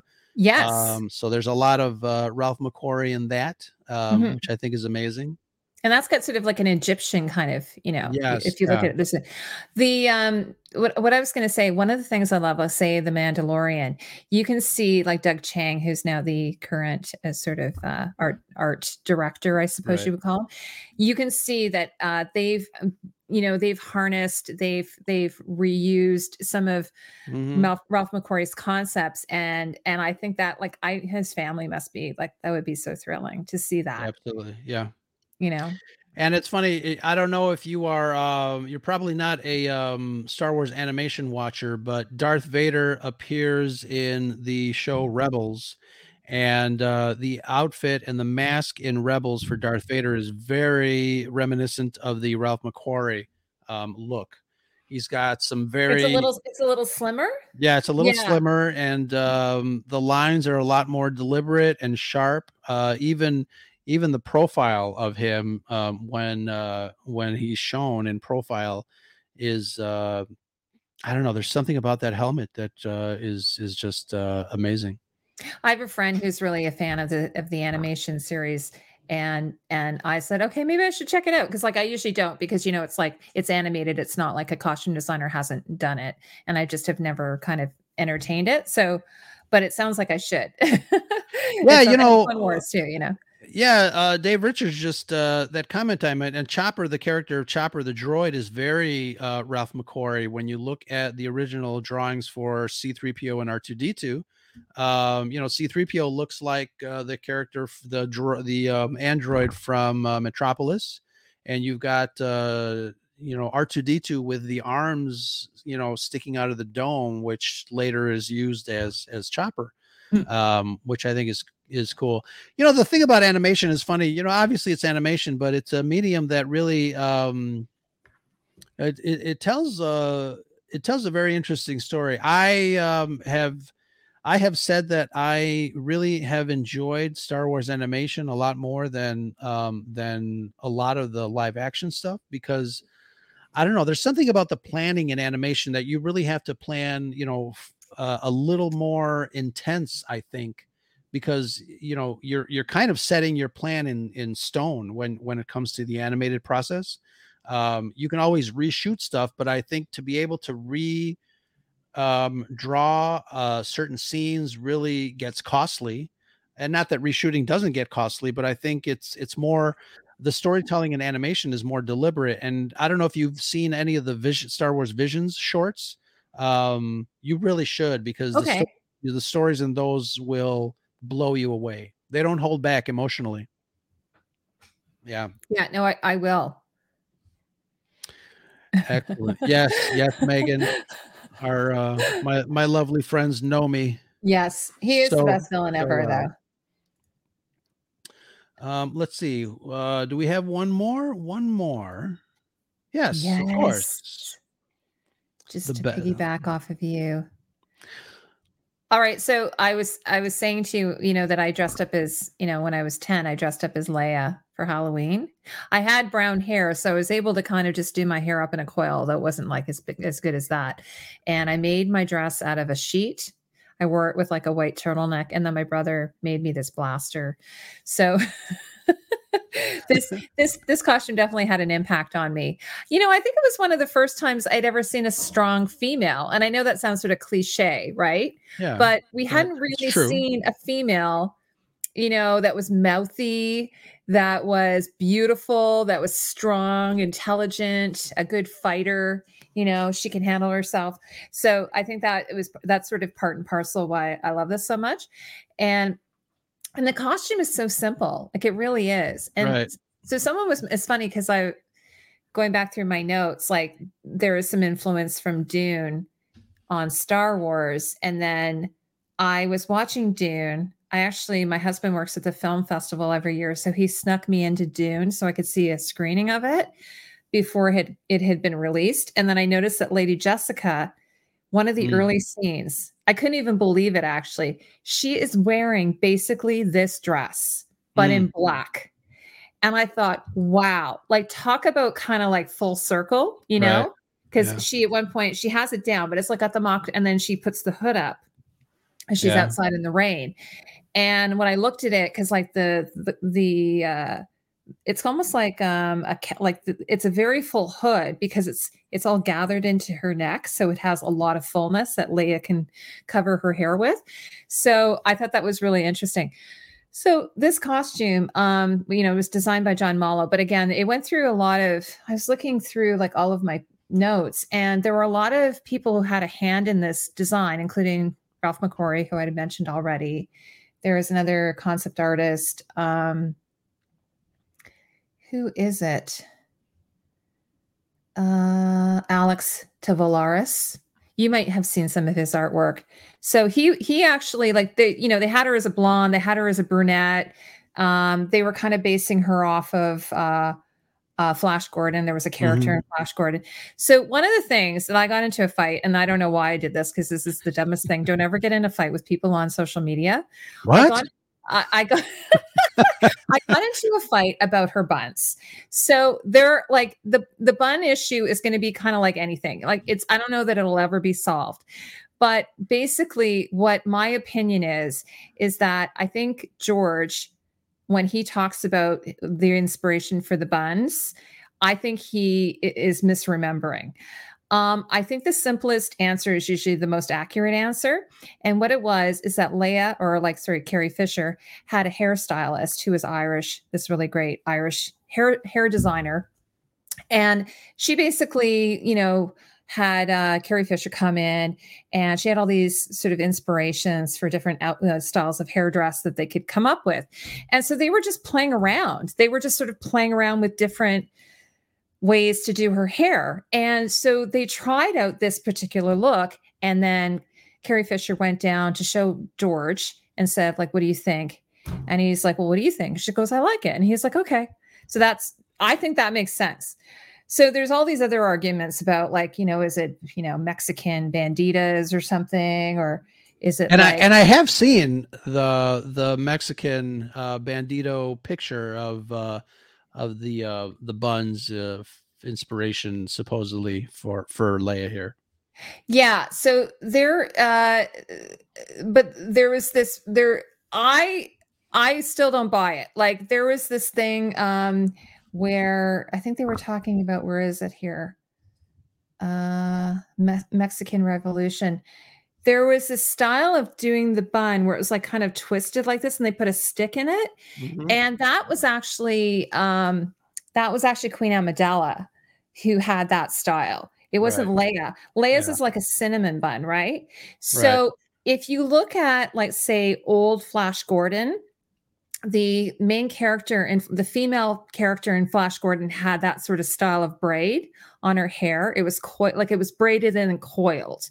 So like that. But also in the 1940s, like, a lot of women would wear their hair like that, like, but also medieval, like, you'd see women with a sort of medieval style. They'd have these buns, and then they might have braids hanging down and stuff, very medieval, because it was kind of like what they call a caul. They used to put these cages. Yeah. So that one's got like, that one's like a twisted thing. So, okay, this is just my opinion, but I don't really buy it because I think George is just misremembering that's the case. So this particular style, what they do is they take it and they twist it and they put a stick in it. And that's actually a Hopi woman. It's not a bandita or whatever. That was the other thing. So anyway, that's my opinion. You guys can say wrong, but anyway, that's what I think. So, and here's the bandito. Yeah. Hold on a second. Which looks looks like Leia. Let's get these. Damn you. Here it is on this side.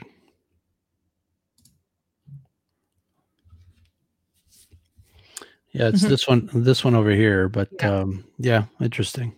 I personally think that George is taking credit for something that he didn't do. And George has done that before. Like, he's misremembered. So this is where I got into a fight with people on social media. So I tend to always go with what is the most simple. Oh, there's Queen Amidala there. So that looks to me more like that than the Leia one does. Yeah. Leia's isn't like a cinnamon bun. It's done like a crescent. Yeah. Whereas that one is like a twist. So that's my personal opinion. You guys can disagree with me, but that's what I personally believe. Interesting. And yeah. Now, in terms of her costume, though, it's sort of like someone called it like mock medieval. Like, it's sort of got a bit of a medieval thing. You got the full long sleeves and everything. You got the hood. It's full length, but then it has a bit of a modern twist to it. And I've been sort of racking my brain for like ages, like, why is it white? And then I found this sort of quote I think it was from, excuse me, I think it was from John Mullo, where he was talking about how, like on Tatooine, everything is sort of earthy colors, everything is sort of natural looking, Hmm. woven. But then on the space station, like on the Death Star, you've got like the stormtroopers are white, Darth Vader is black. You've got the Imperial, they're either in black or sort of gray or that kind of Hmm. thing. So what they were saying is, even though Leia, let's say we know now, is Luke's sister, at the time we didn't know that. And so they were saying that she's kind of more of the technological world as opposed to Luke, who is sort of more from the natural world. So that's the reason why they were saying she's in white to kind of tie in. And then she has the silver in her belt to sort of, the white and silver in her belt to sort of tie into that metallic, world. But, back to the makeup I was talking about, her makeup is very 1970s. I liked her makeup though. I remember at the time I thought it was great. And and then, but she's wearing a sort of like, her boots are very, They're almost stormtrooper-ish. they're almost like stormtrooper boots. Yeah, like mag boots or whatever they would call them in The Expanse, right? So they're very like, even though she's dressed beautifully, she has these like kick-ass boots that she can get things done with, right? Right, exactly. I Yeah. think that's pretty cool. Now, one thing I was going to tell you that I was looking at, and I don't know where I got this from, but it said that on her belt, Leia's center belt buckle, like hands, is in the shape of a hexagon. The final belt contained an upside down pentagon to fit into the downward point of the belt. I'm not sure if it was intentional, but the shape represents the 4 elements, plus the 5th element of spirit, a perfect moniker for Leia's character. So I don't know Cool. where I got that from, but I thought that was really interesting. Yeah, and I do remember the belt. I mean, it's being covered a little bit here by the fabric. Yes. But from other images, obviously we know Yeah. what the belt looks like. Another thing that I haven't seen the costume in person, but I didn't think it was silk. Someone said in my comment section that it is silk. I didn't think it was silk, and the reason is silk is very like, it's not a very good fabric to use. It tends to snag really easily. But the other reason why I didn't think it was silk is, like, do you know Marilyn Monroe's Dress. Some Like It Hot dress, the one that Right. blows up on the subway grate? Mm-hmm. That one, over the years, it started out as white. Over the years, it's kind of become an echre color, and it's gone to auction and everything, because that's what happens to silk. It oxidizes over the years. Whereas I've seen pictures for her dress, and it still kind of kept that kind of fairly good white color to it. And so that's what made me think it might be, there was a fabric back in the day called Kiana, which was like, again, it was used by a lot of the designers, and it was made by DuPont in 1962. And like, it wouldn't fray, it wouldn't like snag. It was just kind of like, you could throw it in the washing machine and take it out. It would be perfect. You know what I mean? So that's why I thought it was maybe that, but I can't confirm or deny that. So it would make sense. Sense. It would make sense, Yeah, especially product from DuPont. You got molecules kind of exactly. It said it was silk-like. Yeah. It had a silk-like blend. And I was telling you earlier that dress that was used in Logan's Run was also like a polyester. So I think that was a popular thing to use in shows, because they probably would have had to have duplicates and so on of that. By the way, I was going to say for Darth Vader, I had read in my notes that apparently there were only 2 helmets made, possibly 3, they said. Back in the day. That was it. That was it. Can you imagine? Yeah. Now, when they went to do Empire, they probably made more. I know they did make more, actually. Yeah, yeah. And it wasn't symmetrical. No, they built it up on, apparently the costume itself was built on what's his name's body? David Prowse. Yes. Yeah. So they made a cast, and then and I saw pictures, like, it was really weird. I saw some pictures of some of the costumes that went to auction, and they put foam inside of it, and it was like, or they'd have duct tape, like, it was kind of like really patchy and sort of put together, and not, what you would think. But again, like, they didn't have a lot of money back then, right? Sure. So yeah. So Leia's costume might have, like, I know her Imperial costume, the one that she wears at the medal ceremony. They bought that out, the necklace and the cuff that she wore, just at like a jeweler in New York City, I think. So they just bought something off the rack. Same with Luke Skywalker's jacket from the throne room, the award Mhm. ceremony. That Yes. that was found at a thrift store, I heard. Yeah. And Yeah, his pants were Levi's yeah, that they just sort of bleached and took the pockets off. So, they did what they could, right? sure, Yeah. absolutely. I So think cool. the inventiveness of again, the folks behind the scenes there. I really love hearing those stories. Yeah, and actually Guido wore a jacket very similar to Right. his ceremony one, Yeah. just in a different color. Right. So, and it was funny because I think it was you who was showing pictures of like pleating. I think it was from um, Picard, showing that pleating, and I'm like, they've been doing that for like decades, right? In science fiction, using that Oh pleating yeah, technique. yeah, I love Because that. It's you always see like a jacket or whatever, like Rogue One, obviously, Cassian yes, Andor, and it's from but these everybody's got 1970s. Yeah, it's yeah, from these 1970s yeah, motorcycle jackets. And even Vader, they were looking at motorcycle helmets originally to kind of figure out how to do Vader's helmet, like how he could breathe and all that kind of thing. yeah, So they were looking at the structure of those to see how could we put this together.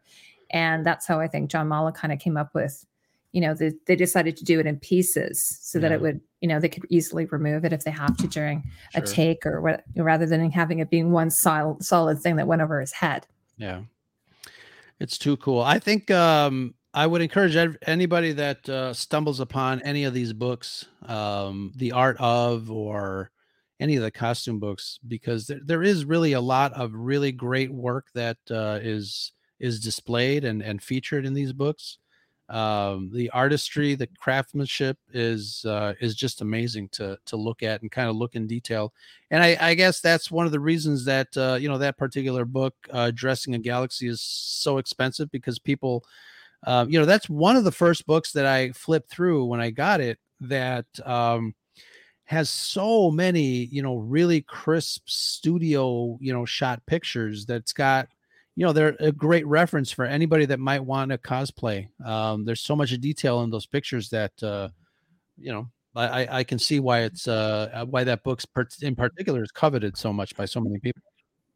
Yeah, that's a good point about how they, like Lucas, or they have the what is it, at the ranch? They have all these costumes and Yeah, storage, and I know I've read that, like, say the designer of not the Mandalorian, but the other one, she went down there and she was looking at some of the costumes. Boba Fett has, sure. which I know you weren't as crazy about the second one. I wasn't either. So they do have this, and so what's great about that is that they'll pull everything out of storage and then they'll put them on mannequins and they'll do close-ups, and it's like, yes, that's what we want, because a lot of time you don't get to see those details. And even the photo shoots, like, even though this is from a photo shoot with Leia that you had just had there, you can't find high res photos, whereas nowadays everything is done in high res and you can zoom in. And Yeah. Absolutely. I think, yeah, I mean, I think it's it's great. Again, just, the costumes that are made for movies, they help you be transported to a Mhm. galaxy far, far away. And, if you don't pay too much attention to costumes in movies, I think, I would encourage folks to do so, because, I like reading into, like you said, there's the history of the character through costumes, and it's fascinating to me. I love it. Yeah. It's fun. Yeah, Like, it's really fun. Like, sometimes when I'm just like, I'm doing a little bit of research on something, I go down a rabbit hole and I have so much fun. That's probably the best part of doing my YouTube channel, is just like going down these rabbit holes and just like, oh my gosh, what a great, like, there's always so many cool stories attached to it. And right. that's what I love. That's what I love the most. Absolutely. Absolutely. Any final words on some of these iconic movie costumes that we've been talking about? Always great to kind of pick these things apart from a deeper level of understanding. I love just, diving deep into these topics. Love it. Um, well, yeah, and say for instance, if you were to ask me like next week, like say if it was next week, I probably would have changed my mind, but I feel pretty good about this list. Yeah. And I think one of the things, like for instance, I did a video on the top 10 what I thought were the most iconic women's costumes. And one of them I had was Dorothy from The Wizard of Oz. Okay. And someone said, "Oh, that's just a shitty little blue dress. Like, who Right. cares?" And I think what makes something iconic isn't just like the quality of it, because obviously there's going to be costumes out there that are more beautiful, or Sure. that you might want to wear or something, whatever. But that's not the point, right? The point is that it's like you say, you would see that silhouette of Darth Vader, you would know it right away. Probably Mhm. even if you've never seen the movie before, everyone pretty much knows across the world who Darth Vader is. It's so iconic, it's so memorable, and I think that in that case, and you don't say ever. It's sort of like the Mandalorian. I mean, when you're thinking about it, you're like, oh my god, Pedro Pascal has played the Mandalorian with a helmet on his face the whole time. Like, how often does that happen? Hello, Darth Right. Vader. Now and then you've got his voice as well, right? Yeah. Which also is iconic. But truly, it's like, these types of costumes go down in history, and Mhm. I'd love to think that even like 100 years from now, people will still remember them. I think they will. I think they Mhm. will. Obviously, Star Wars has been around for quite a few decades, and we're still talking about Mhm. every aspect of that movie. We're all trying to kind of recapture lightning in a bottle, with everything that we talk about. Especially being a Star Wars podcast.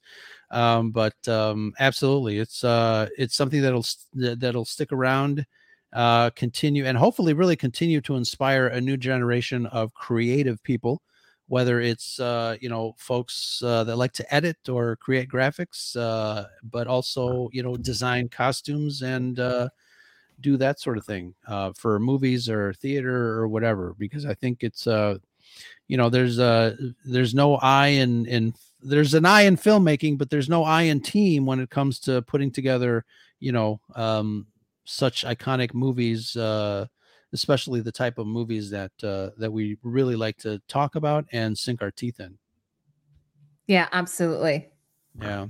So, of my list, I'm going to ask you, what would you be your favorite of the list I put together, and then I'll pick yours. I have to say Indiana Jones, obviously, because again, Raiders of the Lost Ark was a really wonderful favorite movie of mine. It's probably my second, favorite franchise of all time, movie wise. So Indiana Jones for sure. And I think I picked Darth Vader. I actually thought about having him, so I was like, no, I should have a woman. Like, that's sort of why I went, there. Excellent, excellent. But Yeah. all great picks, all wonderful costumes, and I'm really glad. Like I said, you said yes to coming on the show and really talking and deep diving in iconic movie costumes. It was a pleasure. Well, thank you so much for having me. It's been so fun. A fun way to spend a Saturday night. Absolutely. Like I said, time flies when you're having fun. We've been at it for about 2 hours, but why don't you tell the folks that are still in the chat that survived our discussion where people can find you to say hello there? Sure. So I have a YouTube channel. It's called Costume Co, like my name here. And you can find me there. I'm also on Twitter, like Ro is, and that's always a great place to say hello to me, because I'm pretty much on there every day. So Excellent. come and check me out there. And it's also I think it's Costume Cinemato. I am there. So, Excellent. Yes. yeah. Awesome. Thanks so much for having me, Ro. Oh, no problem. Come back anytime if you have another topic you want to discuss. I'd love to, and I'd love to have you on my show if you're willing. Absolutely. That Okay, would be great. awesome. We'll come up with Excellent. some idea. Excellent. Thank you, guys. Thank you, everybody in the chat, for joining us here on the Scare Scuttlebutt podcast. If you are new, thank you for joining us. We usually love talking about movies, and this is our passion, but excellent. On behalf of the Red 5 Network, if you wanted to explore some other content creators, check out Red 5 over at bio.link/Red5. We've got over 30 content creators, 30 shows over there to kind of explore. But thank you very much. This is Ro from the Scare Scuttlebutt podcast. Until next time, that's the Scuttlebutt. Talk to you guys later.